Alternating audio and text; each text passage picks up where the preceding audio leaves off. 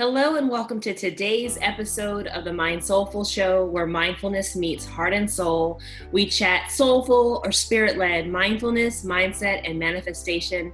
Today we're having a Q&A, a question and answer session, because I received so many questions after last week's episode with Barry Selby, the relationship attraction expert, affectionately known as the Love Doctor. On this episode, we will dive into some questions around what is the divine masculine, how in fact do we attract, if we could just know one thing, as well as how are the online apps truly affecting it, and much, much more. Stay tuned for this episode.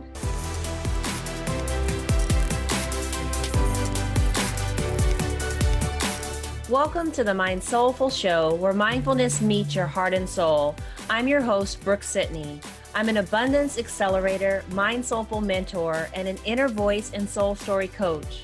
This show dives deep into soulful mindfulness, mindset, and manifestation.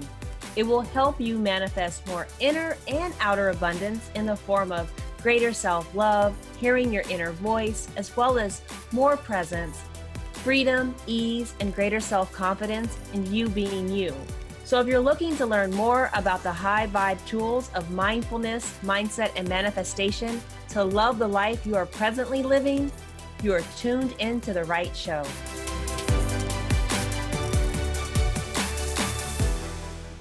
Hello and welcome to today's episode of the Mind Soulful Show, where mindfulness meets heart and soul. We're talking soulful mindfulness, mindset, and manifestation. On today's episode, I'm actually doing another Q&A or question and answers regarding a lot of the questions that I've received since last week's episode with Barry Selby, the relationship attraction expert, affectionately known as the Love Doctor, on how to attract or manifest a healthy romantic relationship. The questions have poured in, and so I figured if my clients, as well as other people through Facebook, Instagram, or whatever, have questions and we're excited for this episode, I wanted to share some of the answers so that everyone can benefit from them. So we're just going to jump right into the questions. So one of the first questions was really to talk a little bit more about online dating and the apps and how that is truly affecting finding a healthy romantic relationship. And all I know is that from what Barry and I discussed, as well as, personal experience and having friends and family members involved in online dating, is that we have found that it doesn't necessarily encourage a person to start doing that inner work to clear up any bad relationship patterns, any sort of things that are preventing them, any sort of resistance, obstacles, or challenges that are honestly from within that's preventing them from, getting that healthy romantic relationship that they're seeking. Because in the world that we live in right now, it's so easy to just choose another online dating app or simply swipe right, again, swiping right to choose someone else. So if the person that you're not in a relation or the person that you're in a relationship with isn't meeting every single need, and rather than work on, conscious communication, working on being more vulnerable, either doing your own inner work, I think Barry would agree, we're finding that more and more people are instead just choosing to swipe right and to pick another person. But all that does in the long run is actually delay having that healthy romantic relationship that, we say that we're seeking because we want the instant gratification of having a partner that suits our particular needs and may not want to do the work to kind of get us there, if that makes sense. Because this new world with online dating, especially now with the apps, it's making it super, super easy for us to say it is something wrong with that person, something wrong with the person I selected, and not necessarily anything that we could work on for ourselves. Because hint, hint, if we keep selecting the same type of partner, the only common denominator is ourselves. The next question really came up around this divine masculine. And I almost feel like kind of punting this question back to Barry because he is so knowledgeable about the divine feminine and the divine masculine. But I think the biggest thing to kind of know is that when I feel like, for one, when we see it and hear it and experience it, for one, as women, we will know it. I personally don't think that the divine masculine, I think Barry would agree, is prevalent in today's culture. I think machismo, which is what Barry brought up, and being macho is more prevalent. And I think that we as women and even as men have grown up in a culture where masculine is equated to being macho, right? To being like a fighter, or to being like bravado, all of those things. And the softer side of the masculine nature, being protective, though, being honoring, also being vulnerable, being expressive, being assertive, without being, confrontational. Those are all characteristics that operate in both the divinity of that nature, right? And I think we're looking at the highest state of masculinity, not the lower state of masculinity, which I think that you will see more things that are prevalent, like the machismo, being super macho. I think a lot of what we see in today's culture and what has been shown to us throughout time about the divine masculine. The other thing that I wanted to talk about, and I think that it comes up more I feel like women of the Christian faith. I think in that belief system, which I subscribe to, is the whole idea of the man as the ruler of the home, the man like kind of the head of household. And I think in the divine masculine, it's slightly different than that. And I think the best way that I can explain it is if we think about the difference between rulership and leadership. Rulership, you're ruling over, right? You're ruling from above. It's almost, it doesn't have to be a dictator, but it can be. Versus a leader can be one of many. Leadership can be complementarian. Leadership can be, you don't have to be a ruler overall to be leading both in a sphere, leading in your thoughts, leading in initiatives without being ruled or being ruled over. And so I particularly have found the distinction between rulership and leadership as a good way to, I think, look at some of maybe the old language around the male and female roles in the household, and how they may or may not have evolved. I don't know. I think a lot of this, again, has to do with, first of all, aligning with spirit, seeing what God's spirit is telling you to do in terms of your household, in terms of the partner that you're desiring. And then, of course, finding a partner that, or, having God or higher, whatever spirit select that partner, however you look at it, having that line up for you. And then being in a place where both of you can discuss it, can make agreements, and can truly work on developing that relationship that both of you are seeing as the vision for your relationship, not just one person. I think that would go a long way, even especially as we're thinking about the whole head of household, all of that. Just have two people that can communicate well, that seek spirit first, and are on the same page in terms of their relationship, in terms of roles, if they think that those are necessary, and defining them, just getting on the same place with themselves as well as spirit. So the next question that we have is, can we attract our parents? Again, the best person to consult for a more in-depth work around attracting our parents, and that, of course, is Barry Selby or another love coach. But I will tell you from personal experiences, from working with clients as well as friends, that we do attract things that are not healed.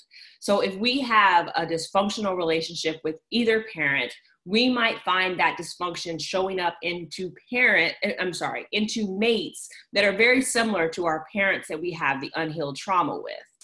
The sooner that we're able to recognize that trauma exists, begin to work on it and heal that trauma, I believe, and I have seen it to be the case, that we attract better partners. So back to the whole dating app thing, if we continue to attract partners that are not in our highest interest, that are not working out, we might want to begin to do some of the inner work. And maybe that inner work can start around things that are triggering you, as well as things that happened in your relationship with one of your parents. Women, look especially at men, at the fathers. And for the guys that are listening, look at the relationship that you had with your mothers. Although I must say that there are unhealed mother wounds that women carry that also affect our relationships. Our parental relationships, those formative years, especially from 0 to 7, create such an impact on us as consciously developing beings. Like from 0 to 7, our whole, we don't have a filter. So our subconscious and conscious ways of thinking and being are patterned.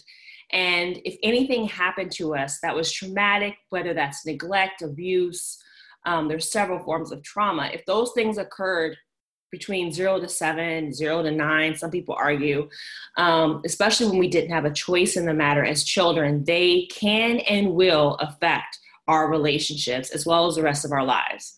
So again, if you are attracting partners that are not healthy, that are toxic, if you're seeing patterns in your relationships, I advise you to get help from a coach and from a therapist, so you can get it under control, so that you can have better relationships, but more importantly, so that you can heal. So another question that I got from a sis is, should I be on a dating app? Like, isn't God going to find my partner for me? I personally think that this is a question to ask of yourself and of spirit. I think it is ultimately a personal decision. It's ultimately a spiritual decision. There are definitely reasons to stay off of the apps. There's definitely reasons to trust and believe that what spirit or God has for you cannot escape you, right? It's not going to pass you by because you weren't on Tinder or Bumble or Match. So there's that. But there's definitely another school of thought that, you will be protected wherever you are. God works in mysterious ways, and obviously technology is one of them, right? And the fact that you are hearing my voice right now is through the beauty of technology. And so again, I think the ultimate answer is a spiritual one. It's for you to go to in prayer and meditation and find out exactly what works for you and what feels comfortable for you, and how you want to approach this dating season. And the last question for today is really on, if you could know one thing, how should you go about attracting that healthy romantic relationship? And I think that from our conversation that Barry and I had in the last episode, again, go back and listen to that episode. It was great. It was juicy. One of the things that I think both of us emphasized was the importance of having clarity. Get very clear, first of all, about who you are, what you want in a relationship, as well as what you need, because sometimes spirit will give you what you need, as well as the type of relationship that you're seeking. I think it's been very interesting. I know even on my own dating journey, I've actually run across partners that were looking for something at certain points in time that I wasn't looking for. Maybe they wanted a long-term relationship and I wasn't ready for a long-term relationship, or vice versa. They wanted something casual and now I was in a place of wanting something that was long-term. I think it's very important for both people to be very clear about what it is they desire, what it is they're seeking, especially in this season of their life. And it's not for us to judge what somebody else is seeking. And so I just think it's most important for us to be very clear about who we are and what we want and what we are seeking, and then create the right mindset. beliefs and boundaries around those things. And that will help us to be on the right road to attracting that healthy romantic relationship. So although your girl is not necessarily a love expert, I am an expert in things not to do, and as well as how we can use soulful mindfulness, mindset, and manifestation tools to really help us get on the right track to manifesting that love relationship that we are seeking. I would love for you to like, love, and share this episode. Please subscribe, give 5-star review, and make sure that you are spending some time getting to know yourself. And if you need help, definitely, there are so many ways to get in touch with me. If you're looking to actually get in touch with Barry, you want more Love Doctor help, I will also include his information in these show notes. But again, if you're looking for self-love and inner and outer abundance guidance, I'd love for you to apply to work with me. Again, my information is also in the show notes. But until next time, I am sending you peace and love and light and encouraging you to love yourself as well as the life you are presently living. Thank you so much for tuning into today's episode. If you loved what you heard, please leave a review on iTunes and subscribe. I'd love to continue the Mind Soulful flow. Please connect with me at my website at brooksitney.com or everywhere around the web, Facebook, Instagram, and Twitter at The Brooke Sitney. And for my lady listeners who need a little self-love and self-care time, as well as luxury, pampering, and yoga and meditation, I invite you to join me at the Mind Soulful Self-Love Yoga and Meditation Retreat, which will be held in Cabo San Lucas, Mexico on October 11th through the 14th, 2019. Visit brooksitney.com for more information. And of course, for those of you who know you want more inner and outer abundance, apply to work with me. That information is available on my website. Until the next episode, cheers to loving yourself more and the life you are presently living.